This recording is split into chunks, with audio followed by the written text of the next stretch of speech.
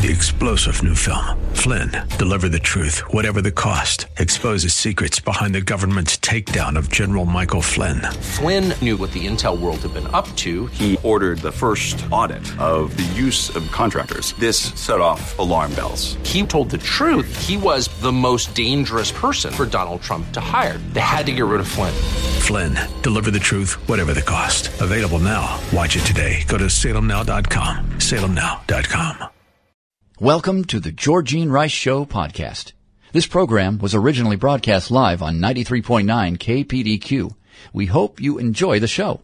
Well, good afternoon and welcome to the Friday edition of the Georgene Rice Show. Glad to have you with us. It's Friday, James. Yay. In fact, James is going to be joining us later in the program as we take a look at the lighter side of the news. In addition to that fun and frivolity, we're going to talk with either Mark Hancock or David Benham of the Benham Brothers on Trail Life's family movie night that's coming up on Saturday. You need to register, but they're going to be showing the latest version of Pilgrim's Progress, and that's family fare, of course, and we'll give you all the important details when one of the two of them joins us later this hour. We'll also share our interview of the week with Scott Rank, History's 9 Most Insane Rulers. The book is published by Regnery History, and that's coming up in the second hour of today's program. So there you have it, ladies and gentlemen. Also want to remind you, if you're looking for something to stimulate your thinking over the weekend, consider No Safe Spaces, one of 2019's top-earning political documentaries and the #1 political documentary on its merits. It's now available to watch at home. Critics called it vital, urgent, smart, one of the most important documentaries that you need to see today. It tells the disturbing stories of how America is becoming a dangerous place for free speach. But it manages to do it in an entertaining and powerful way. The film stars Dennis Prager, Adam Carolla, but also features Ben Shapiro, Jordan Peterson, Tim Allen, and personalities on the left like Van Jones, Cornel West, and Alan Dershowitz, all on the same page on this subject. So you can check it out at nosafespaces.com, and for a 25% discount, put in the discount code SAVE25, and that $19.95 will simply be whittled away with that 25% discount. nosafespaces.com. Taking a look at some of the headlines, the House is voting on the progressive-style spending bill today, although, from what I'm hearing, there are some defectors, and the Speaker of the House is having a difficult time rallying her own troops. We'll find out later, perhaps in the day or perhaps this weekend, if she's successful. The White House chided Democrats for making certain undocumented immigrants were eligible for the second round of $1,200 direct payments, for including a $25 billion bailout for the U.S. Postal Service, and for funding vote-by-mail and same-day registration priorities. The Wall Street Journal's editorial board points out that in its vast scope and cost, the bill essentially attempts to replace the private economy crushed by the shutdown with government programs, old, new, and expanded. It uses the economic damage caused by the government shutdowns as an opening for a huge expansion of the welfare state that would keep millions of Americans on the government payroll until 2021, sort of developing an appetite for it and make the private recovery that much slower. Well, a group is suing Michigan's governor for the extended lockdown as citizens seek to get the economy back up and running. The mayor of Los Angeles said the city will never be completely opened until there is a cure, and that's something different from even a vaccine. New York police handcuffed a young mom in front of her toddler for not wearing a mask properly. Apparently she was wearing one, it just wasn't being worn properly. From a terrific piece by Peggy Noonan, you can find that at National Review. She points out that New York police, since the pandemic began, the overclass has been in charge. Scientists, doctors, political figures, consultants, calling the shots for the average people. But personally, they have less skin in the game. The National Institutes of Health scientists won't lose their livelihood over what's happened. Neither will the midday anchor. I've called this divide the protected versus the unprotected. There is an aspect of it that is not much discussed, but bears on current arguments. How you have experienced life has a lot to do with how you experience the pandemic and its strictures. I think it's fair to say citizens of red states have been pushing back harder than those in blue states.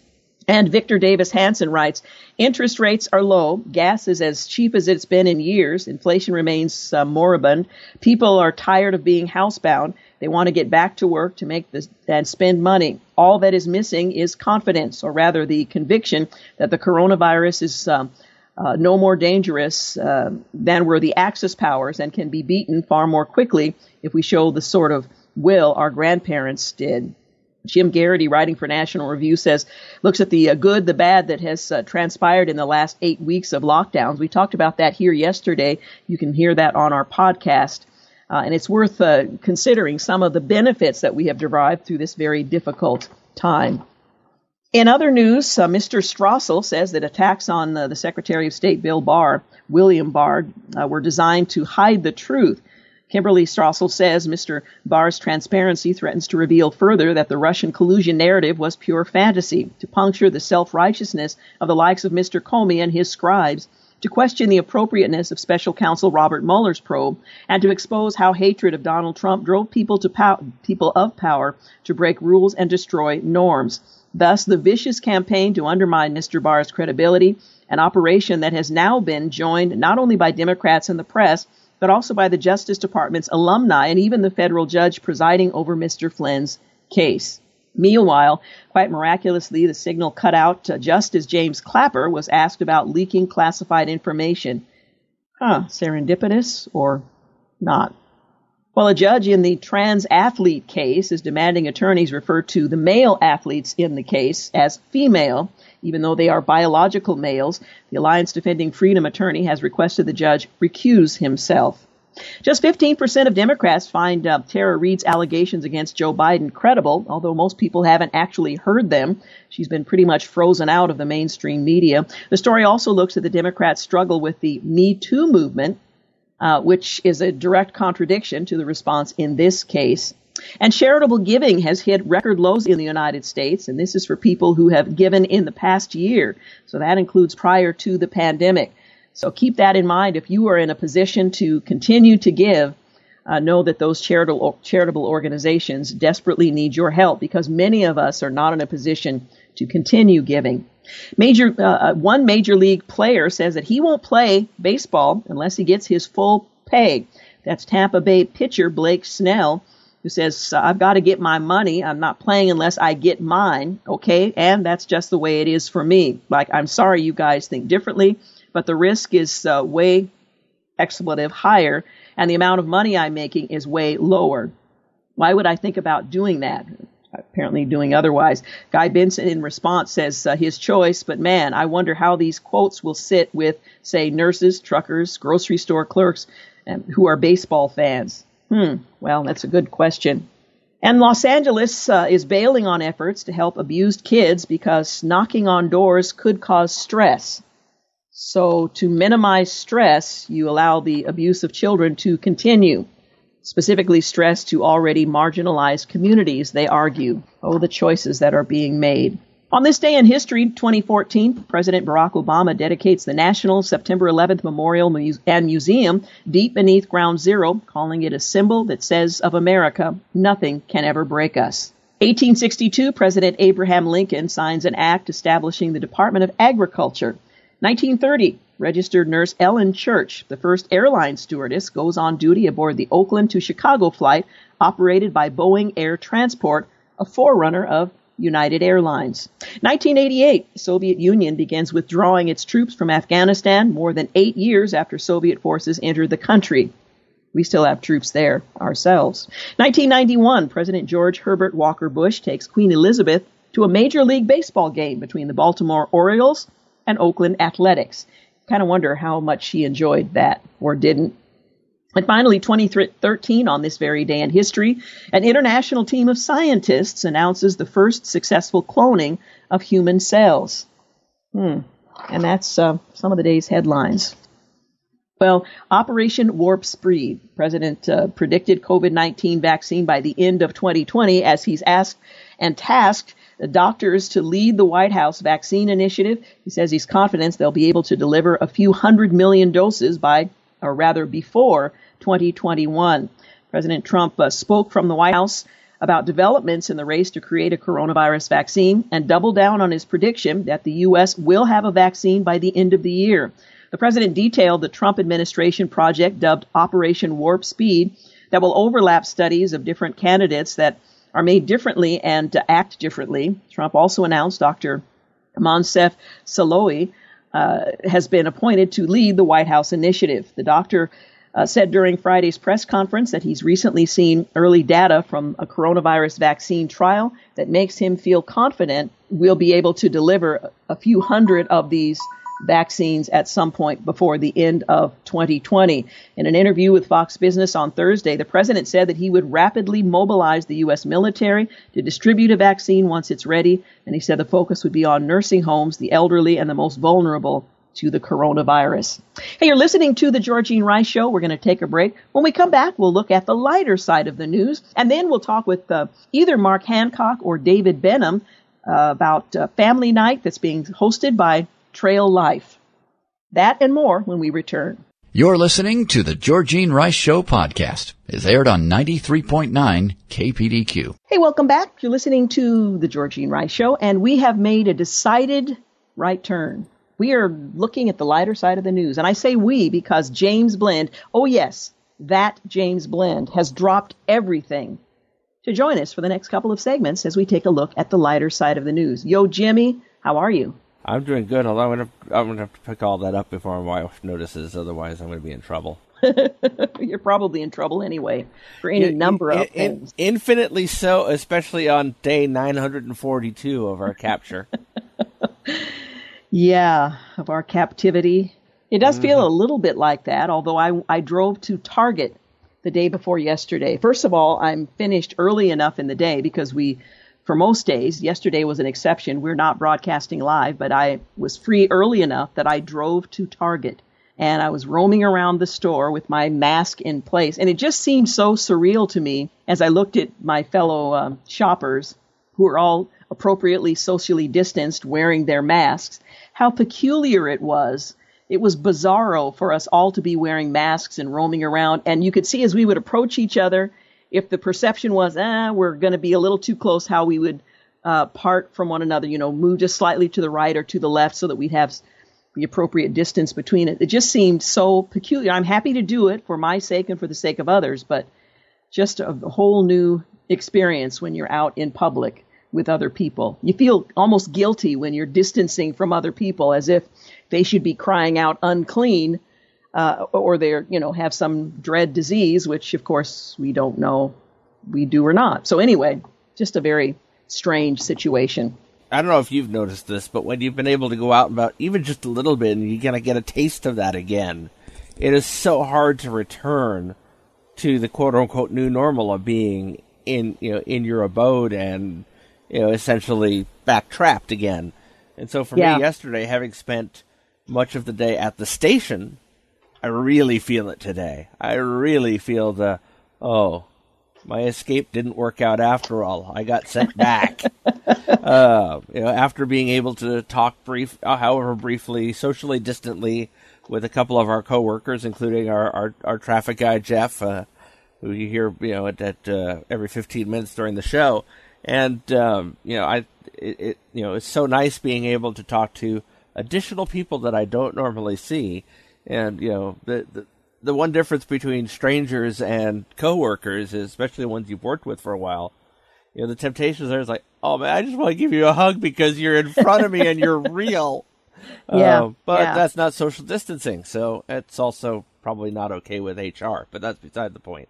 It's still something on the, you wish you could do because it's almost normalcy and you just want to grasp as hard as you can at it. Yeah. Well, 31 Oregon counties entered into phase 1, and there's a reopening in general of certain places. So we're beginning to shift toward the new normal. And that's somewhat encouraging, but we'll just have to wait. Now, we could be in Singapore, where officials are using robo-dogs to enforce social distancing in parks.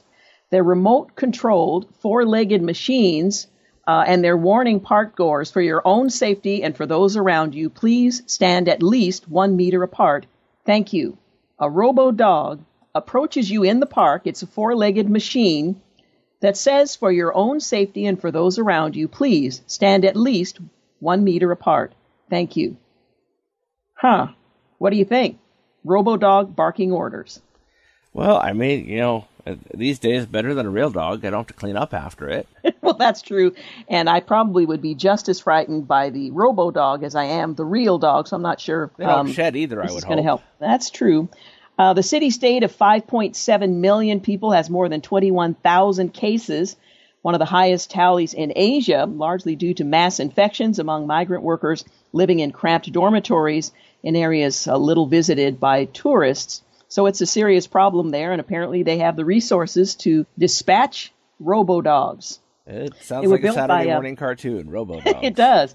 These 4-legged machines were built by Boston Dynamics, first deployed in Central Park on Friday as part of a 2-week trial that could see other robots policing Singapore's green spaces during the nationwide lockdown. So what happens there could ultimately end up being something we see here, but I'm hoping not too soon. Or, of course, if you were in Manila, Philippines, they have Darth Vader enforcing the coronavirus lockdown there in the villages. Local officials dressed up as Star Wars characters to enforce strict quarantine measures while also handing out relief packages. So it's Darth Vader and the Stormtrooper outfits that they're wearing, made from rubber mats and old plastic. And they're going through the neighborhoods, warning people, and it's quite frightening to see them. I mean, those outfits are a little intimidating, but going from house to house. First of all, intimidating, and then handing out relief packages. So what do you think? Should we try that? Boy, I don't know. It kind of reminds me a little bit of what was going on a couple weeks in Florida in several news reports I saw that were when they were reporting from beaches that had reopened in Florida. There were, including one I believe was a lawyer, but various characters dressed up as the Grim Reaper. I did see that. I think I would prefer Darth Vader. Yeah, I mean, there's no scythe involved, so that's always a plus. But yeah, really. Of course, a lightsaber probably is more damaging than a scythe. But I'll take a sci-fi weapon over a one I know can actually kill me any day. Yeah, without the necessity of power. Well, the Kentucky Derby, of course, has been canceled, as has so many other events. But Kentucky Derby fans can watch turtles race instead of horses this weekend. The Kentucky Turtle Derby will feature thoroughbreds like Sir Hides-a-Bunch, American Turunga, and Gallop-a-Go in the field. The first Saturday in May has yielded to the legs of a bunch of slowpokes, Seattle's Slow Headlines, a field of turtles, yes, turtles, that will race in the Kentucky Turtle Derby. Call it the slowest 8 minutes in sports. The race is more methodical. It's a marathon than a mad dash to the finish line, though the victor can win at the line by a turtleneck rather than a nose. And it's just one more offbeat sport that's had a moment during the coronavirus pandemic. The Derby apparently is America's longest continuously held sporting event. It's been had been scheduled for May the 2nd. It's now going to be run on September the 5th by Faith. Kicking off Labor Day weekend, it's the first time the Derby won't be held on its traditional first Saturday in May since 1945, when it was run on the 9th of June. So in the meantime, the Kentucky Turkey Derby was hatched and will be run. 167 turtles arrived for races on Saturday, and about 6,500 fans filled the Jefferson County Armory for the 8 p.m. post time. The event went down like 20 turtles were herded into 7 qualifying races, and the winners went on to compete in a 20-foot finale. Now, by the way, that was from 1945. The Courier-Journal, the Kentucky Derby Museum, reported that Broken Spring paid $2.50 on his win of $8,000 raised for a local children's health concern. So now it will be done with technology allowing you to look on. But back then, in 1945, they apparently did the same for other reasons. Kentucky Turtle Derby. I think I'll stay home. Yeah, it's just not the same. And I don't like horses, and I'm still not the same. So much is not the same. Kids graduating in ways that they never imagined. They don't have the opportunity to walk with their cap and gown. They're not with their peers. There aren't the usual celebrations and so on. One Florida principal lined his high school's driveway with 2020 class photos, recalling these high school seniors with the coronavirus, preventing them from coming together. They didn't have traditions like proms or graduations. The high school building there in that community was closed, as are all schools, mostly across the country. They're missing a lot of the memorable moments that we all hold near and dear to our hearts throughout our whole lives, the principal said. Determined, he reached out to a photographer who took the 12th graders' senior portraits and had the photos enlarged and printed to line both sides of the school's scenic driveway. The display has become quite a local attraction, and it honors the students in ways that they won't be able to be honored this year with the usual events. So good for them. Well, a teacher friend of mine today from 1 to 2 or something like that, she and her fellow teachers met at the school, appropriately socially distanced. They're decorating their vehicles and they are driving around the neighborhood where their students live and are putting on something of a parade for those students to just wave, say hi, we know you're here, we're thinking about you. It's just kind of a nice gesture for teachers to connect with their students in a little more of a tangible way than those video conferences that now replace classroom learning. Hey, we're going to take a quick break. You're listening to The Georgene Rice Show. We'll return to take a look at some more light news.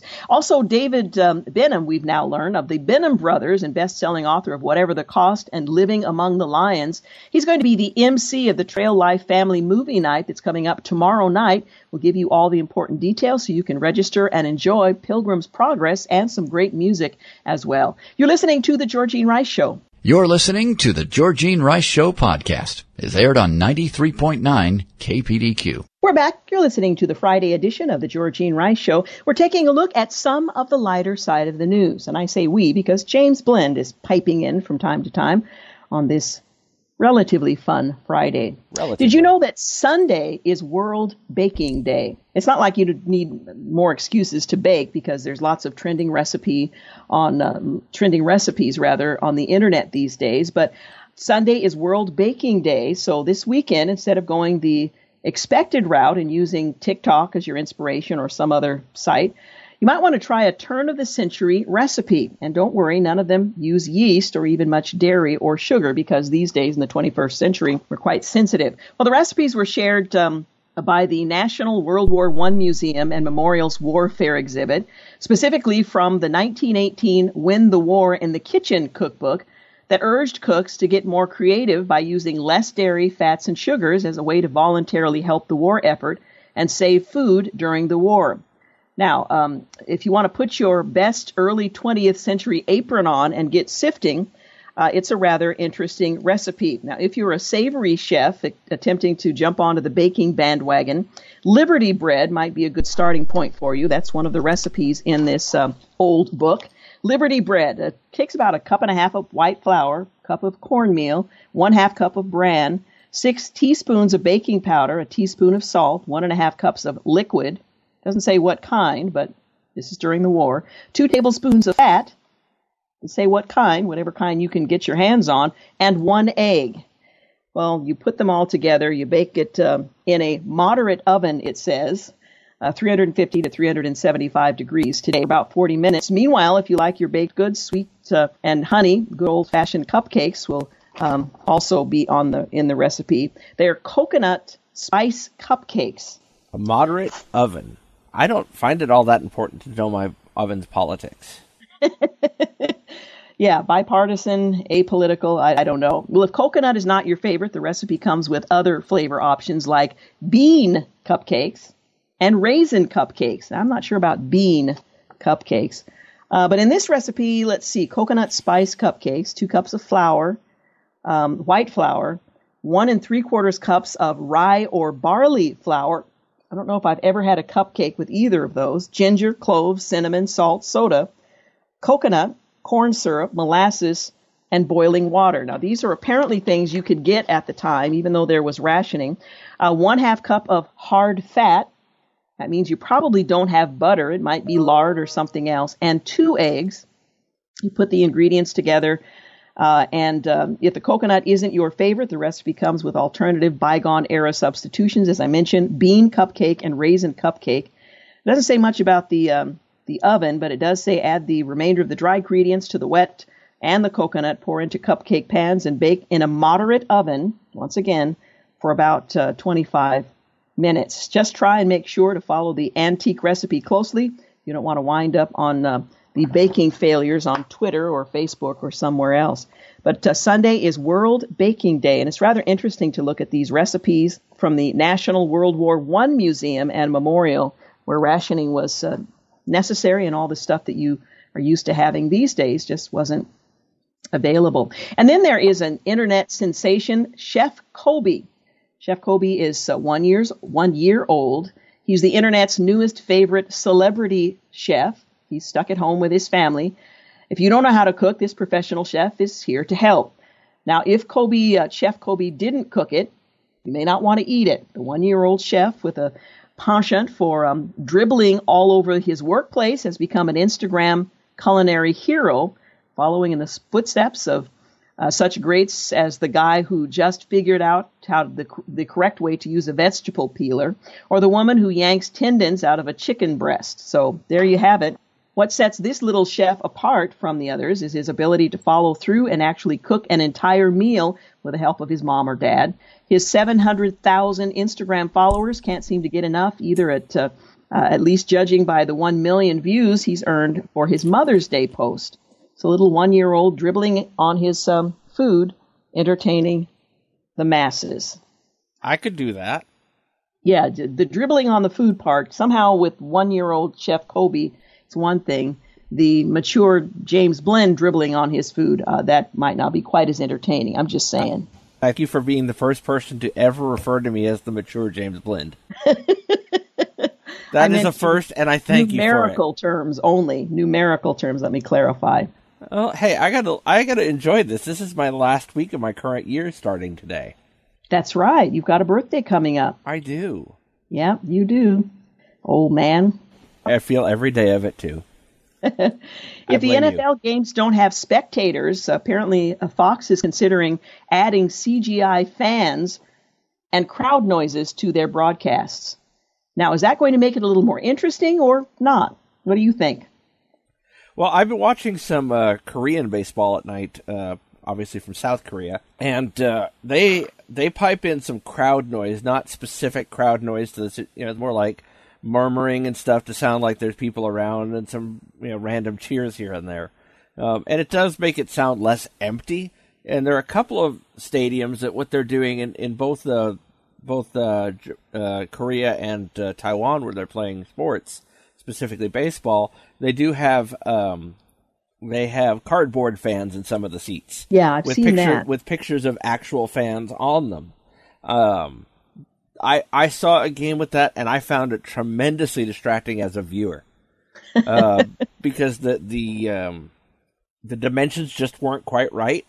They were kind of from the waist up, and so the proportions were out of whack. And so I'm like, oh, who are these odd shaped? Oh, that's right, they're cardboard. So it was. I found it more distracting as a viewer. I don't know how the players felt about it.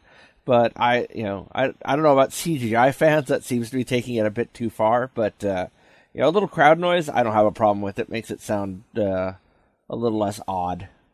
Yeah, probably. I mean, how do you modify the crowd noise? It's not just a matter of a group kind of murmuring amongst themselves. But if there's a really incredible play, are they going to be able to elevate the volume? How are they going to do that in a way that's convincing? They're not doing that in Korea. Yeah, and will they be able to add that to what the players hear? Because I would think that that's an inspiration to them. I know when I was a runner, having an audience, having a crowd there really spurred you on to greatness in ways that was beyond your training. So I wonder how this is all going to work.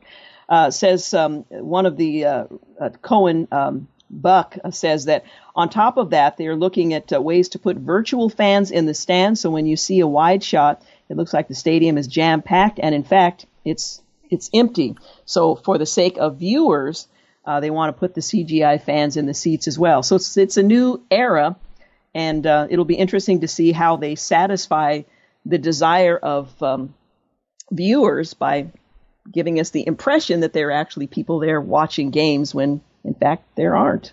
Well, I mean, if the Major League owners and players can't get together, they might as well work on CGA players, too. That might be the only way to get some games.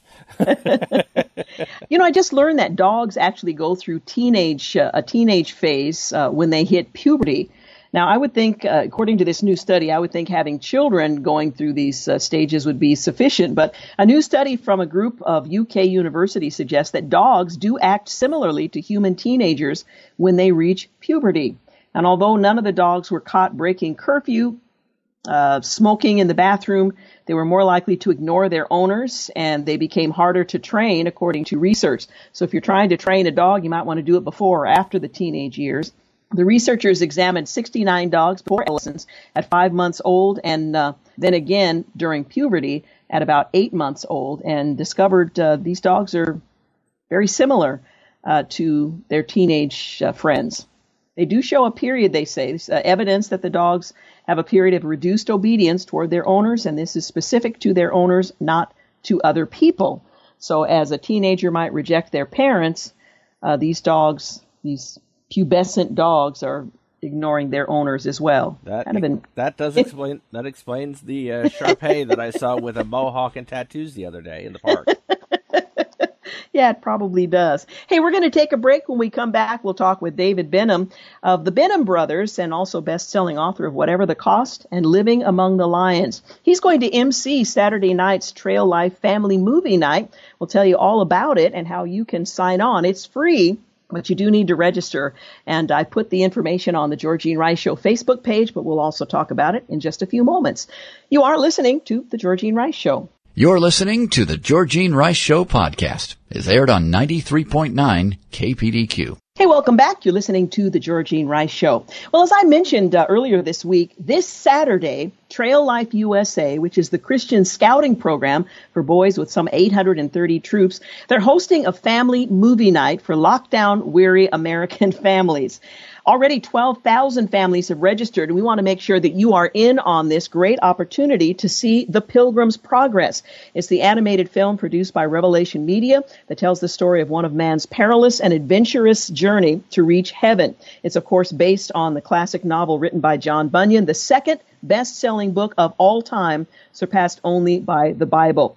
There's going to be an opportunity to hear from gospel music artists Keith and Kristen Getty, and David Benham is going to be the MC. That's David Benham of the Benham Brothers, the best-selling co-author of Whatever the Cost and Living Among Lions. And we have David with us today to talk about this opportunity for families all across the fruited plain. David Benham, what an honor to have you on the program. Welcome. Thank you, Georgene. It's an honor for me to be with you. Well, let me ask you about this opportunity for families. I know for many, the creativity might be running a little thin because we've been at this sheltering in place for a little while now. Why Trail Life provide this opportunity for families to have a little fun? Well, I'll tell you, we're all in this together, Georgene. I've got 5 kids myself, from 20 down to 10. And when Trail Life said, hey, let's do a camp out night and do a movie night at the exact same time, partnering with Pilgrim's Progress, there couldn't be a better synergy between the two. Pilgrim's Progress, as a matter of fact, is my favorite book outside of the Bible. I've read it multiple times. As a matter of fact, I read it to my kids as they were younger, and it's one of their favorite books. It's probably their most favorite book. And then when the movie came out, it was just so fun. So Trail Life, coming together, doing this, it's just such an exciting time. And I'll tell you, 12,000 families, they signed up so fast. It just goes to show that we really need a moment like this. Oh, absolutely. Now, I don't want to assume that all of our listeners are familiar with Trail Life. We've talked about Trail Life USA here before, but I want to make sure that our listeners are familiar with this scouting program with a Christian core. Can you tell us a little bit about it? Yeah, absolutely. Well, I'll tell you, most of us realize and we recognize what's happening to the culture around us, and things are shifting very quickly. And when the Boy Scouts, I'm not even allowed to say the word Boy Scouts. I'm sorry about that. But anyway, Scouts USA, they changed the core of what it means to be a scout.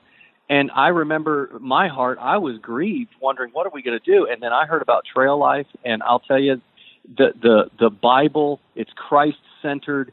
It's got adventure, leadership, character development. It is an excellent organization, and over 800 chapters, and they're growing exponentially. It's really exciting what's happening with Trail Life. And then to partner with Pilgrim's Progress is like I said earlier, it's just a great synergy together. It's an amazing organization. I would encourage anyone. You can go to traillifeusa.com and just find out all about them. They have excellent scout leaders, and they have, everything that you would need to get your young man to transition from boyhood into manhood and help you in that journey, which all of us parents need help. Yeah. Trail Life is an excellent organization. Yeah, I've had the opportunity to talk with Mark Hancock, who's the CEO of Trail Life, a couple of times, and it's such a needed organization, particularly at this time, that parents can entrust their boys and young men to get the kind of training that they need.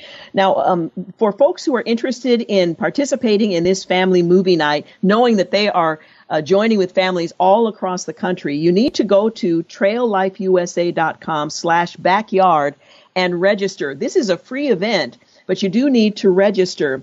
And again, you're going to be one of thousands of families across the country who are enjoying this really well done animated version of the Pilgrim's Progress, and just really to be challenged to consider the challenges of the walk of faith. Now, you've decided that you're going to MC this event. You have, as you mentioned, 10 years old to 20 in your household? Yeah. Are you all going to be watching as well? We will be watching it. And as a matter of fact, when the people register, you can sign up, and that puts you in the running for a free DVD or even some Pilgrim's Progress coins, which my 10-year-old got, and he absolutely loves them. They're sitting in his locker at home. But yes, it's just a great opportunity. We'll be watching it. My brother, his family will be watching it. It's a wonderful, and I've seen it before. It is a fantastic movie, and I'm just so thankful. When we're watching it together with other families that we know around the country that are either camping out in their backyard or setting up a fort in their living room, whatever it may be, let's just make it fun. We're doing it together. We'll be united in spirit as we watch the movie. Yeah, absolutely. And again, that's coming up this Saturday night. Now, let me get a clarification on the time. Is it going to be at 8:45 in every time zone? So we here in the Pacific Northwest will see it at 8:45, but families on the East Coast are also going to see it in their time at 8:45. Is that correct? Now, I believe so, but you asked me a technical question, and I'm not a technical guy. But, traillifeusa.com/backyard, and they'll have all the time zones in there. But I believe it will be that way. Yeah, the wording I got was the live stream will begin at 8:45 in each American time zone and will feature Keith and Kristen Getty, the Pilgrim's Progress movie, and, of course, David Benham will be emceeing all of this. So you can check that out at the website. Again, traillifeusa.com/backyard. Even if you don't put the backyard in, I'm sure they can get you to where you need to be. To join with 12,000 other families who are registered to watch the Pilgrim's Progress in this event together all across the country. I love that we are separated, but we can do something together and be edified and encouraged, and our hearts knit together as families as well. Right. Now, let me ask you, David, how are you and your family, 5 kids, how are you all faring during this pandemic, sheltering in place? We're doing great. I got 2 home from college, and then the other 3, we've homeschooled for 15 years. So this was our first year that the kids were actually in school, in a private Christian school here locally. And so we just pivoted right back to homeschooling, and we finished that up last week. And so we're loading them up with chores, loading them up with jobs. That's one thing we found very quickly. If these kids aren't working, it's going to be very, very long time. But also, we do a lot of pro-life ministry, and I'm sure you probably heard I happened to be arrested out in front of an abortion clinic just for simply being there and praying. And, the city of Charlotte knew they arrested me unlawfully. That was, I hate to say it was exciting. I'd never been arrested before, but I knew it was for the cause of Christ and for the unborn. And so it was actually kind of exciting for our family. And so we went through all of that, and now we're out on the other side. The city of Charlotte and the police department has actually backed off of that because they recognized, we did wrong. They didn't admit it yet. Soon they will when the Alliance Defending Freedom finds them in court. But anyway, it's been an exciting time. It wasn't something that I was planning for, but during this COVID time, we're just very excited that we've had a chance as a family to be together, and we're really looking forward to this Pilgrim's Progress night with Trail Life. Yeah, it's going to be really, really fun. Again, that's coming up this Saturday, and you can register, and you must be registered to take advantage of this free event. TrailLifeUSA.com/backyard. You can also go to the Georgene Rice Show Facebook page, and I have a link to Trail Life USA there. But you do need to register, and you can join with families from all across the country as we share this experience together, even though we are socially distanced. Well, David Benham, let me just say how much I appreciate your commitment to causes that reflect the cause of Christ, and I've enjoyed your books and just you and your brother and your integrity, and I'm just grateful to have the opportunity to speak with you, and thankful that you are going to be a part of this great family event coming up Saturday night. It is my honor, Georgene. Thank you for having me. Thank you, and take care of yourself. Have a good Saturday night. All right, you too. Thank you. Again, David Benham of the Benham Brothers and best-selling co-author of Whatever the Cost and Living Among the Lions, MC of the Trail Life Family movie night that's coming up this Saturday.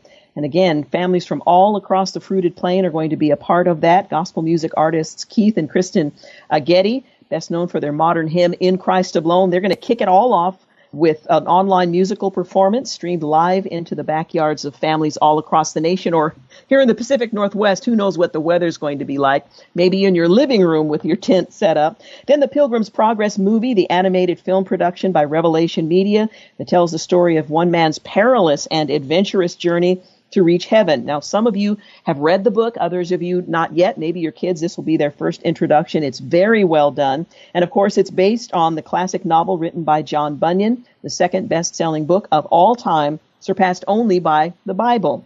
And then, of course, David Benham of the Benham Brothers is going to MC this event. My guess is you might hear from Mark Hancock, the CEO of Trail Life, as well. But this is going to be a great evening. Again, register at TrailLifeUSA.com/backyard. You'll get a free movie link and also find camping tips, outdoor recipes, activity ideas contributed by thousands of Trail Life USA volunteers across the country. Hey, you're listening to the Georgene Rice Show. We've got news and traffic coming up at the top of the hour. Then we'll return with some of the day's headlines and our interview of the week. You're listening to the Georgene Rice Show podcast. It's aired on 93.9 KPDQ. Welcome to the second hour of the Georgene Rice Show. Glad to have you with us. Coming up this hour, we'll share our interview of the week with Scott Rank, history's 9 most insane rulers. Might not be able to guess who they are, but that's coming up later this hour. First, a return to some of the day's headlines. Well, as I mentioned in the first hour, Operation Warp Speed. That's what the president is calling his efforts to develop a vaccine by the end of 2020. The president spoke from the White House on Friday about developments in the race to create a coronavirus vaccine and doubled down on his prediction that the U.S. will have a vaccine by the end of the year. He also introduced those who would be on that team for that effort. Both civilian and military personnel would be part of that effort. Well, several Democrats are bucking their party and voting against Speaker Nancy Pelosi's $3 trillion coronavirus relief bill in the House on Friday. Some moderate members in swing districts, including Representative Abigail Spanberger of Virginia, Joe Cunningham of South Carolina, Kendra Horn of Oklahoma, and Cindy Axon in Iowa, ripped the massive measure as a one-sided partisan bill that is going nowhere. And there's resistance in the most liberal wing of the party, too, where some say the $3 trillion measure isn't big enough. Representative Pramila Jayapal, a leader of the Congressional Progressive Caucus, said her no vote was difficult, but the bill fell short of ensuring Americans continued to get paychecks and had access to health care.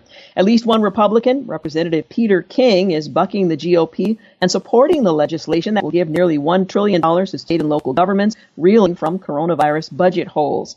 The Democratic Party defectors first appeared during a vote on Friday morning when 14 Democrats voted against their party on a procedural resolution, including moderates, progressives, and liberal freshman squad representatives Alexandria Ocasio-Cortez, Ilhan Omar, Rashida Tlaib, and Ayanna Pressley. In Oregon, it continues to flattened the curve, and Oregon counties have entered phase one of the reopening.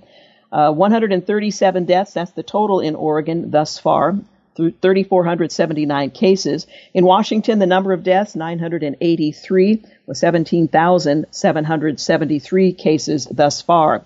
Well, the owner of a Salem salon that reopened last week in defense of Governor Kate Brown's, or rather defiance of her stay-at-home order, has been fined $14,000. Two motel owners in Pacific City are suing Tillamook County, saying coronavirus restrictions that stopped their business from fully operating in the last 2 months violate their constitutional rights. And having a COVID-19 vaccine by January is a stretch goal, but the head of the National Institutes of Health is gearing up for a master experiment to rapidly tell if any really work. All Oregon stores can open to shoppers again today, as long as they aren't in a mall and they follow state COVID-19 health guidelines.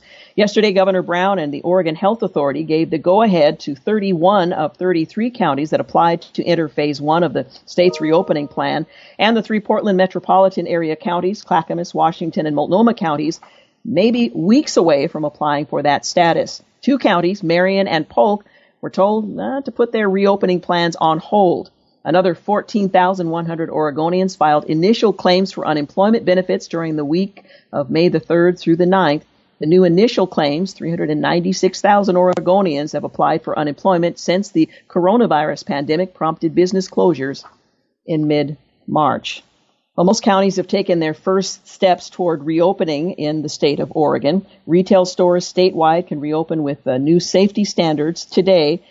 They will look to businesses that remain open for examples on how to operate. Fitness centers are also adapting to new safety guidelines. Some casinos will take temperature checks of patrons and employees as they enter reopening.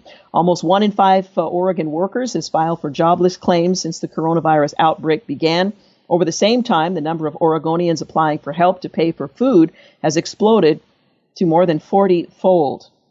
A Washington woman who spent 1 month on a special life support machine after she contracted coronavirus left OHSU Hospital. She was among the first coronavirus patients the hospital treated. This is out there, warns the doctor treating Oregon's first case of childhood disease linked to coronavirus, warning parents to be vigilant. Some counties approved to reopen are still short of the governor's initial staffing requirement for contact tracers to limit the spread of the coronavirus. The Oregon Health Authority on Thursday reported 3 new deaths from the new coronavirus as the state's coronavirus caseload climbed to 3,479. And a young person in custody in McLaren Youth Correctional Facility in Woodburn has tested positive for COVID-19, becoming the first patient sickened by coronavirus at an Oregon juvenile correctional facility. Filings in a federal courthouse case say inmates at the state's adult prisons worry that they will be transferred or lose privileges if they test positive for coronavirus. Again, untested waters that are being navigated there. The Portland nursing home with the state's deadliest coronavirus outbreak now faces a $1.8 million lawsuit in response to one resident's COVID-19 death. 2 Pacific City motels, as I mentioned, sued in Tillamook County, alleging the county's ban has ruined their businesses. And more people are hopping on TriMet buses and trains, according to ridership figures that show ridership is up for the 2nd consecutive week. Bird and Lime e-scooters are also returning to Portland. Oregon's ban on large gatherings through September ended organizers' hopes of staging Feast Portland. Bend Brewfest planners have also called off this year's festival, as has virtually every other festival planned for this summer. And as coronavirus threatens school budgets, more districts are turning to pay cut-free furloughs. Following the lead of Portland, the furloughs are covered by unemployment insurance programs, if they ever actually get it. Here's an interesting story. The Centers for Disease Control and Prevention has recommended wearing masks in public settings to slow the spread of the coronavirus pandemic. And a new study suggests that cases of COVID-19 could be cut significantly if 80% of people heeded this advice. The research, published by a group of international experts, created a model that shows the cases could be cut significantly if near universal masking is adopted. Universal masking at 80% adoption flattened the curve significantly more than maintaining a strict lockdown. Researchers wrote in this study, which has not yet been peer-reviewed. Masking at only 50% adoption is not sufficient to prevent continued spread, the researchers went on to say. Replacing the strict lockdown with social distancing on the 31st of May without masking results in unchecked spread. So distancing without masks, not quite as effective, they say. Well, with unemployment claims surging to unprecedented levels amid the lockdown measures, and that are meant to stem the coronavirus spread, states are struggling to process all the claims flooding their systems, leaving many who are out of work or furloughed still without access to aid, despite lawmakers all along touting their efforts to support hard-hit families. In Maryland, for example, an updated online portal struggled to speed up the processing of claims and was plagued by errors, according to one representative there, who wrote a scathing op-ed in the Baltimore Sun earlier this month, claiming that more than 100,000 residents still could not file as of last week for unemployment, and barely half of those who have successfully applied for unemployment since the 15th of March have received their benefits. Now, this is a challenge for many states, including the state of Oregon. The governor has apologized more than once for the sluggish, inadequate system, outdated as well.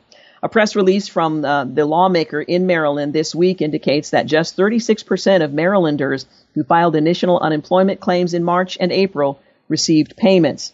In New Jersey, a group of leaders there in the state Senate sent a letter to the governor, a state's labor commissioner, asking for any way the legislature could help reduce the state's backlog. Congress expanded the unemployment aid program, tacked on an additional $600 per week for several months in the recent coronavirus relief package. These are provisions House Democrats are now trying to extend to others in their latest bill, but some have yet to receive that payment either because of logistical problems. So this is a challenge for states all across the fruited plain, as the numbers of individuals who are seeking unemployment benefits has surged in ways that we haven't seen for quite some time. By the way, if you haven't received your stimulus check, if you qualify, the IRS does have a link that can help you determine what you need to do to make sure you get the check that you are entitled to. So go to the IRS website, and they may have incorrect bank information. There are delays from tax prep services. If you had your taxes filed by a tax preparation service and so on, if the amount is wrong, all those details can be found on that IRS website, so check that out. Hey, you're listening to The Georgene Rice Show. We're going to take a quick break. When we come back, we'll share our interview of the week with Scott Rank, History's 9 Most Insane Rulers, published by Regnery History. You're listening to The Georgene Rice Show. You're listening to The Georgene Rice Show podcast. It's aired on 93.9 KPDQ. Hey, welcome back. You're listening to The Georgene Rice Show. Well, I have to tell you, Americans, as my next guest points out in his new book, have no idea what it is to have a truly psychotic leader. Now, some might question that, like North Korea's Kim Jong-un or Iraq's Saddam Hussein, who could be put on the level of mentally ill, but how do they compare to leaders in the past who took psychotic activity to a whole different level? Well, my guest, Scott Rank, is the host of the popular podcast History Unplugged. He puts madness into perspective by presenting the world's most unbelievably deranged leaders and their all-consuming addiction to power in history's 9 most insane rulers. Now, can the insane rule? Can insanity be a leadership quality? Well, he takes a fascinating look at 9 of history's most notorious rulers, from the Roman Emperor Caligula to North Korean communist dictator Kim Jong-il. He paints an intimate portraits of these deeply flawed but powerful men, examining the role that madness played in their lives, the repercussions of their madness on history, and what their madness can tell us about the times in which we live. Well, my guest, Scott Rank, is the author of 12 books, including The Age of Illumination, Science, Technology, and the Reason in the Middle Ages, Lost Civilizations, and Off the Edge of the Map, Travelers and Explorers that Push the Boundaries of the Known World. His books have been translated into 9 languages. He's an historian of the Ottoman Empire and modern Turkey. He is a professor and a podcaster. He currently hosts History Unplugged, one of the most popular history podcasts today. He lives in Kansas City with his family, probably more closely now than ever before, and joins us to talk about his fascinating book, History's 9 Most Insane Rulers. Scott Rank, thanks so much for joining us. Thanks for having me, Georgene. I appreciate it. This is so fascinating to me. First of all, how you selected the individuals you highlight, the 9 that made the cut, and what we might learn in our own day when we loosely use words like insanity and so on. So first of all, let me ask you, what motivated you to write this book, and did the time we're living in right now and our current spate of leaders inspire you in any way? Yeah, it partially did. I think what caused it is in 2020, with the presidential election coming up, I think this issue of our politicians and mental illness or even insanity will come up, where people on the left might say Donald Trump has narcissistic personality disorder, or people on the right would say Joe Biden has dementia. But if you're comparing them to truly insane rulers in the past, like you said, imagine if Joe Exotic from Tiger King were your emperor. And we actually had cases like that in the past, where someone who was a recent president had an 80-foot-tall golden statue of himself that rotated to face the sun. So I get it. Our politicians today are eccentric. They say strange things on Twitter, but I want to at least give a little perspective. Mm-hmm. And yes, that people like that can come across, but at least understand what has happened before. Yeah. Well, let's just give our listeners an opportunity to hear the names of those who made the list, the 9 most insane leaders. Who are they? Yeah, a quick rundown is Emperor Caligula of Rome, Charles VI of France, thought he was made of glass, Ivan the Terrible, and Ottoman Sultan Ibrahim, George III of American Revolution infamy, Ludwig II, who built Neuschwanstein, the Disney World castle, Idi Amin of Uganda, Turkmenistan President Turkmenbashi, who had that tall golden statue, and Kim Jong-il, as you mentioned. Now, was it difficult for you to narrow it down to 9? Were there others that might have otherwise made the list, but you were limited in space and time, or is this really the cream of the crop, if you will? Yeah, you're right. I mean, the sad thing is there are a lot of people to choose from. Adolf Hitler, he's not in the book. Joseph Stalin isn't. People ask me about that. The sad thing is those who killed thousands or millions of their own people, we have a lot of cases of that in the past. What I was looking at was someone who meets the legal definition of insanity, that they can't determine what's real, what's not real, and that affects their actions. It's not just struggling with mental illness. That obviously doesn't make someone a bad person.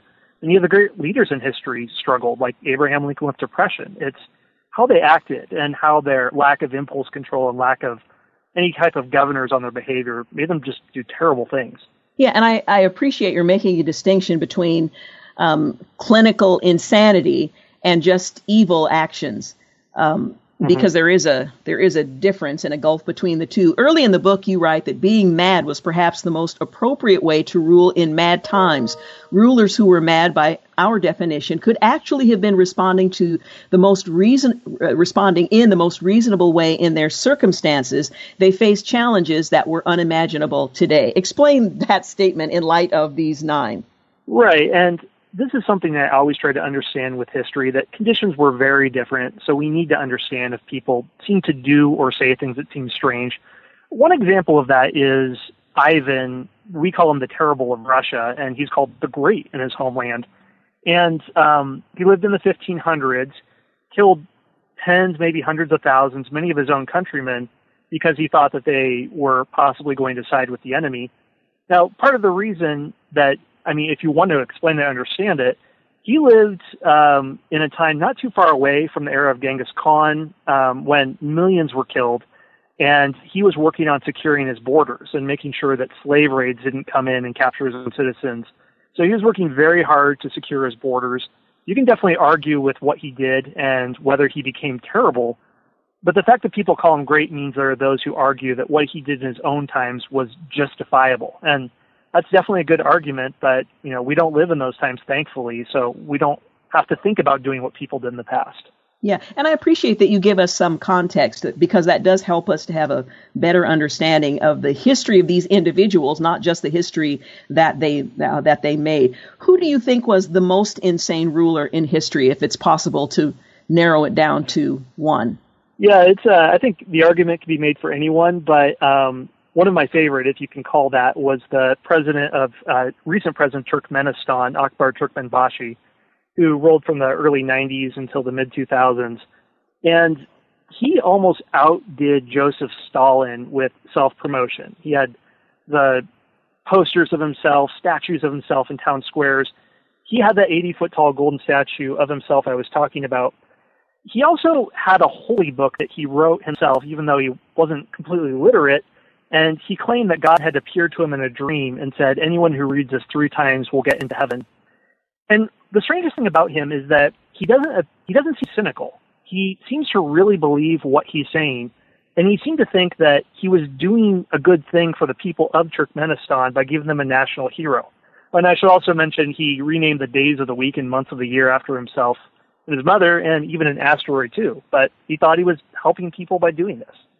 Why do you think so many powerful rulers have been insane? I mean, truly insane. Is there a connection between power and insanity?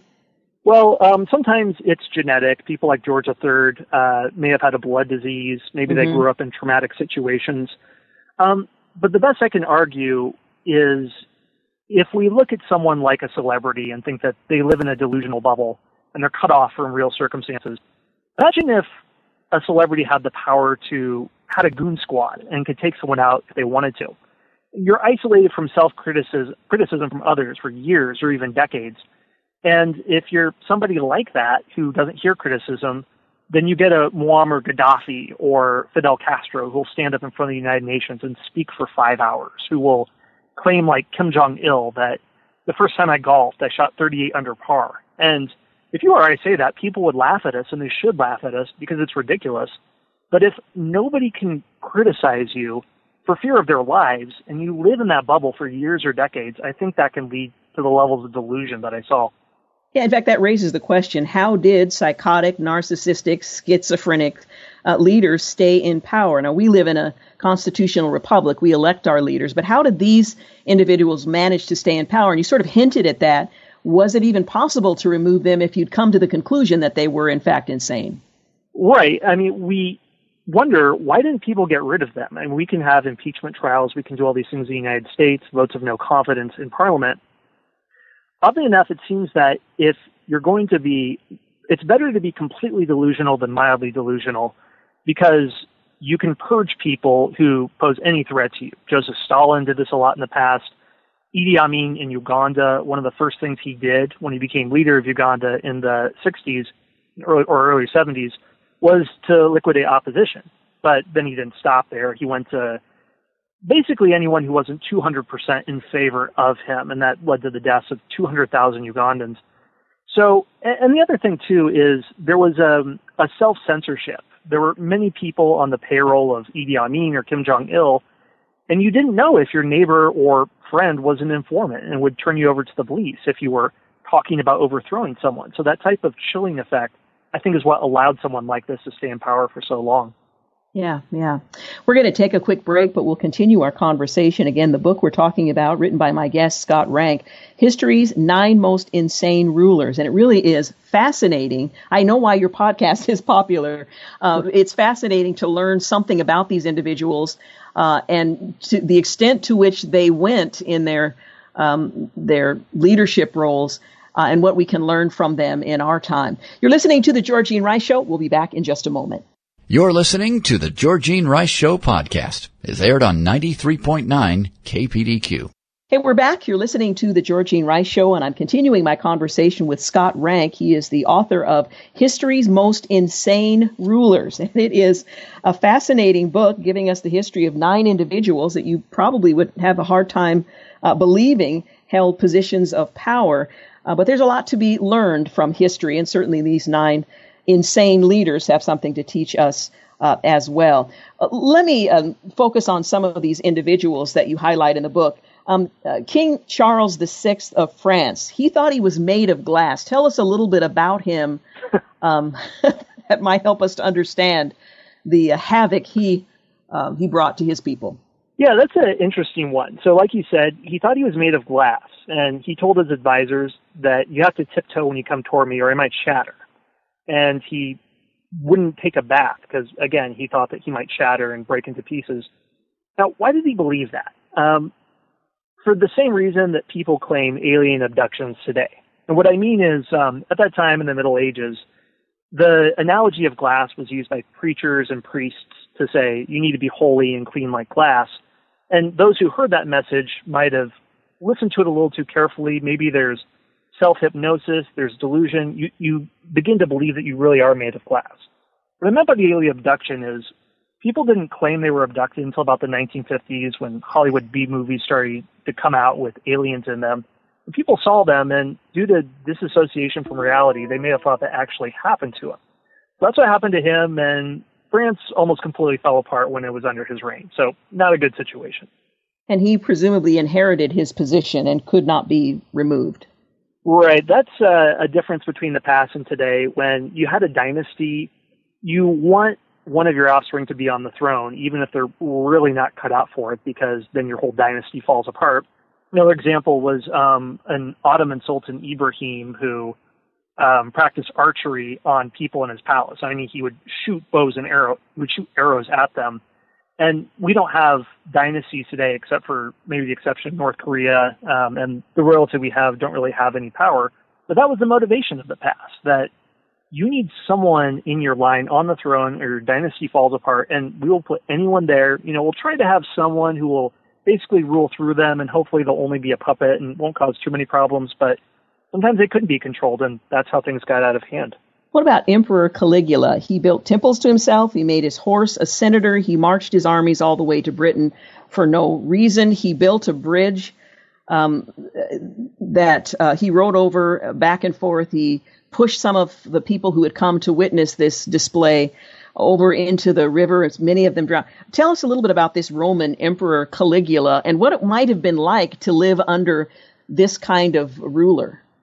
Definitely not pleasant, that's for sure. And when I was talking about people who are disconnected from reality and start to believe that they're divine, Caligula is it. He's an emperor after Augustus when emperors start to accept worship from people. You mentioned a lot of the things. He appointed his horse senator. Probably something that he did that, according to one source, he may have bankrupted Rome or triggered a famine. An astrologer said that there's no way you could become emperor. You had just as much of a chance as becoming one as crossing this gulf that's near Naples that's 3 miles long. So he has a bunch of pontoon or boats set up and has a bridge constructed along this gulf and rides back and forth on his horse. And so many boats have to be used to make this bridge that they can't get grain from other ports in Egypt, and it triggers a famine. So you think, why does he do this? And if it really did happen, somehow thinking that proving that he's this divine status is good for the Roman Empire because they have such a great ruler. So in his mind, somehow it made sense. And it's scary to think that someone like that could come to power. Yeah, not only come to power, but remain in power. Yeah, exactly. You write about Bavarius. He was assassinated a few years, but then he was taken out. So there's an end there. There is that. Bavaria's Mad King Ludwig II, he built himself a fabulous fairy tale castle in the 1800s. He had imaginary friends. He loved to take dangerously high-speed midnight sleigh rides through the Alps, even in blizzards. What's his story? Well, if you have seen pictures of Bavaria in southern Germany, you've definitely seen Neuschwanstein Castle, which is the inspiration for Disney World, and you've done puzzles, you'll see that picture. Ludwig used his family's wealth to build these fairy tale-like castles, even though it's the 1800s and castles are completely useless for any reason. He is someone that, he was much more harmless than a lot of these people. He didn't have people killed, he didn't trigger any famines or anything.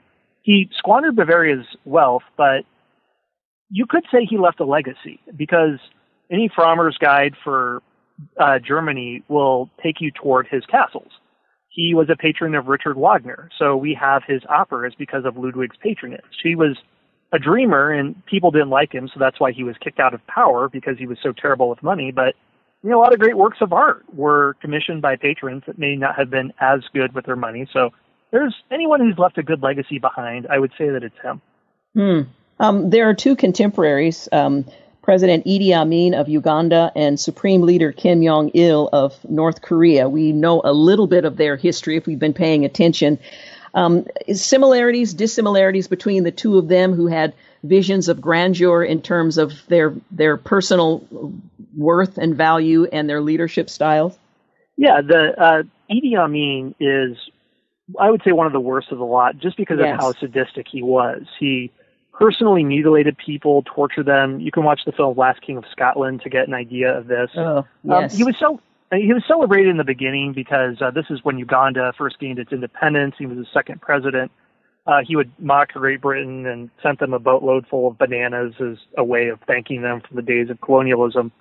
But when I mentioned earlier the fear that people had because an enormous informant network of his was set up, there were maybe 10 or 20,000 people on his payroll. 200,000 people died in his torture chambers. And Uganda was set back for decades. Its economy was ruined. And with Kim Jong-il, it's usually an exaggeration to compare a country to 1984. But in his case, that almost seems to come true, where his picture and his father's picture were required to people in everyone's houses. There's a pledge of loyalty. It sounds like you're saying catechism in a church.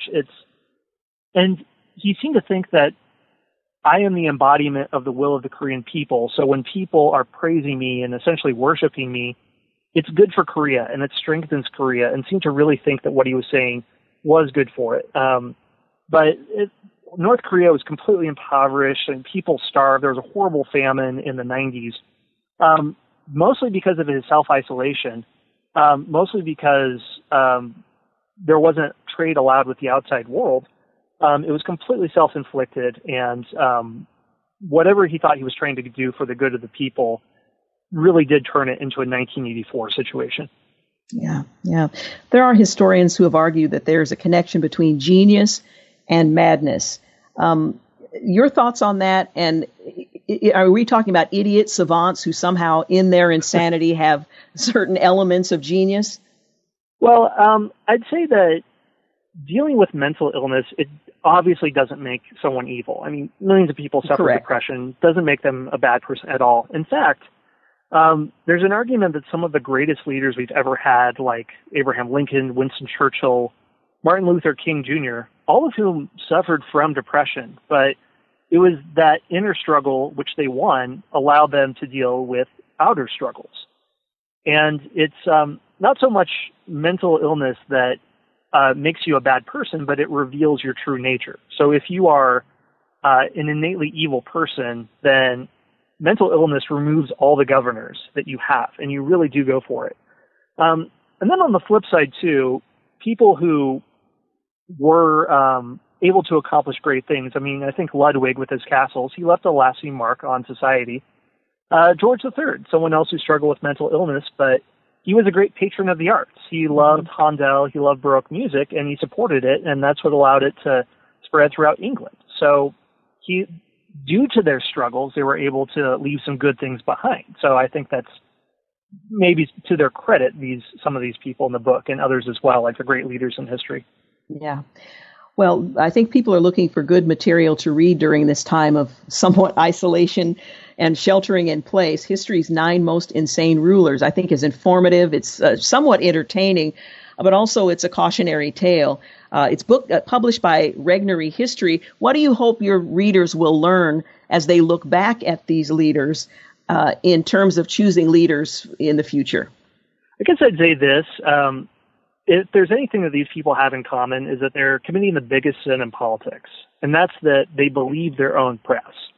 And all politicians do this to some degree, but if someone's in power for too long, then they start to believe it so much that it becomes the only thing true to them. That's what happened to the Kim family. That's what happened to others. So it's probably not going to happen to you. You're probably not going to be ruled by this, but just watch out. I mean, if they start to look too much like people like this, then yeah, time to get plane tickets and go elsewhere.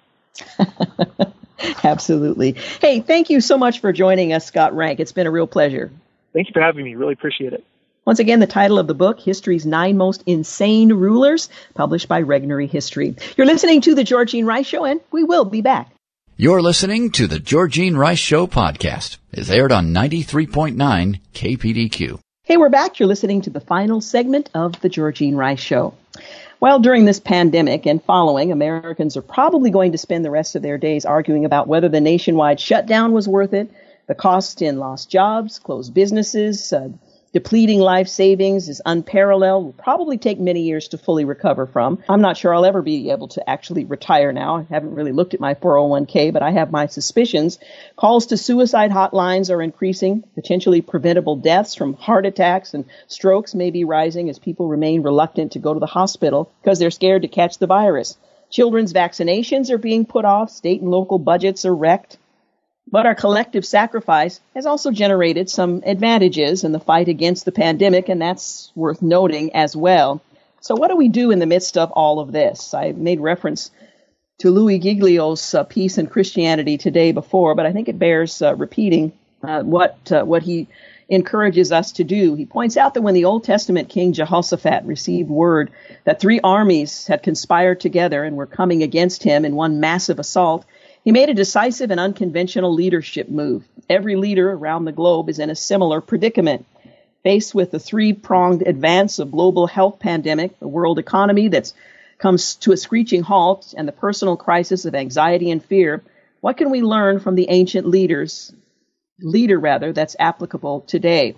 Well, the odds weren't good for Jehoshaphat, and honestly, they aren't that great for a lot of families and businesses right now. Deep down, most leaders who have weathered brutal storms know that we'll get through it. We always do. We will endure the carnage and emerge from the depths to grow and prosper again. But that's going to take some time, a long time. Right now, we're in the valley of the shadow of death, and it seems ominous and maybe insurmountable, although you don't surmount a valley. Anyway, mixing metaphors there. So how do we lead through these dark hours? Look at Jehoshaphat, he suggests. First, he called the people to seek God. The king prayed this transformational 12-word prayer. We don't know what to do, but our eyes are on you. We don't all have the liberty to corporately call our people to seek God, but every leader does have the opportunity to privately seek heaven's help before leading others into the fray. By nature, leaders are confident, skilled, and battle-tested. So often we roll out of bed and start leading the charge. It's easy to wake up, survey the landscape, and immediately focus on solving problems, creating opportunities, and marshaling the troops. Yet ultimately, any leader is only as durable as the humility that undergirds them, the humility that drives them to first seek help from the Lord. The hallmark of every great leader is the ability to lead oneself. This means facing your limitations and leaning on your Maker. We lead best by allowing God to lead us. Some object. You can't be humble in my line of work. You can never show weakness or people will run right over you. Well, humility doesn't equate to weakness. Rather, it's where we find our strength. Or better yet, humility is the place we access God's supply. Hurricane-force winds require exceptional leadership that begins with this plea: God, I don't know what to do, but my eyes are on you. It's not always prudent to lead a shareholder call or staff meeting with this confession, but people are looking for stability in their leaders and are counting on us to project confidence in worst-case scenarios like we face today. But that doesn't hinder us from privately staying tethered to the reality that we are completely dependent on God. It doesn't hurt to say it either once in a while to our closest team either. This posture of humility is essential because it positions us for supernatural assistance. A word came to the king and a battle plan was set in motion. Jehoshaphat was told, you will not have to fight this battle. Take up your positions, stand firm, and see the deliverance of the Lord, the deliverance he will give you. Do not be afraid. Do not be discouraged. Go out to face them tomorrow, and the Lord will be with you. 2 Chronicles 20:17. God isn't asking you to over-spiritualize your situation. Hey guys, we're just going to trust God with our enterprise and see what happens. Sit back and relax. Check out all the active verbs. Take up your position, stand firm, look, go out, and face them, referring in this case, Jehoshaphat is called to face the enemy. Yet as you go, keep the oxygen of God's supernatural supply flowing in your every breath. In his spirit power, you can find the power to do what Jehoshaphat did next. He set out, he stood up, and he spoke. Set out in faith that God is with you. Stand up on the rock of ages. Speak with authority because God will not fail. Then Jehoshaphat did one final thing before heading into the battle. He praised God. The king thanked God in advance for the victory God had already promised. With God's help, Jehoshaphat and his army experienced God's deliverance in the battle. In the same way, God is going to deliver you. Dear God, I lift up my eyes to you. Please disrupt my false sense of control and my overblown confidence in my own abilities. I humbly bow and ask for your supernatural strength, wisdom, and courage, so I can endure these days and lead myself and others with faith for the future. My daily prayer will be, I don't know what to do, but my eyes are on you. Lead me and use me as an agent for your glory. In Jesus' name, amen. We often think about leaders as being the pastors, the elders, those who hold titled positions in the body of Christ.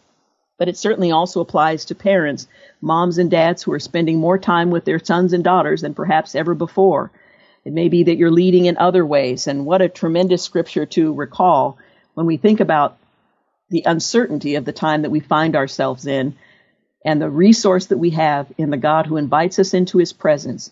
So I hope this weekend, as we are settling into our new normal, sheltering in place with some slight openings in some areas, that we are reminded that we may not know what to do, but our eyes can always stay focused on him, and he will lead and guide us, that he can be trusted. He is our rock. He is our fortress. He is our deliverer. He is a mighty tower. He shelters us in his wings. And we can take a deep sigh of relief that even though everything is in his hands. I want to remind you that Christian News Northwest, which is a staple here in this area, is continuing to be produced only online these days until the distribution sites in Oregon and Southwest Washington are open up. They're going to be providing Christian News Northwest online, so you're going to find the May issue of Christian News Northwest available online, and that is at cnnw.com. cnnw.com, Christian News Northwest. The May issue now available online. Also, I wanted to remind you that if you hadn't already heard, Gospel Sing Live has been postponed, and I'm so grateful to be able to use the word postponed because that means it's been rescheduled so that we fully anticipate that in 2021, we're going to hold Gospel Sing, and with the same artists that you had expected to hear from in the year 2020, Mark Lowry and Greater Vision.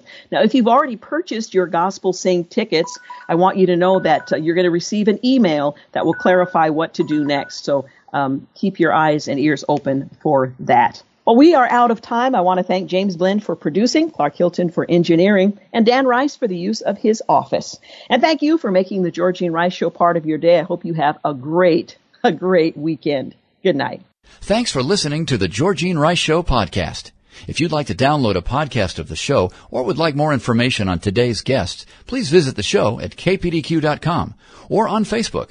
Follow the show on Twitter at GRiceShow and like us on Facebook.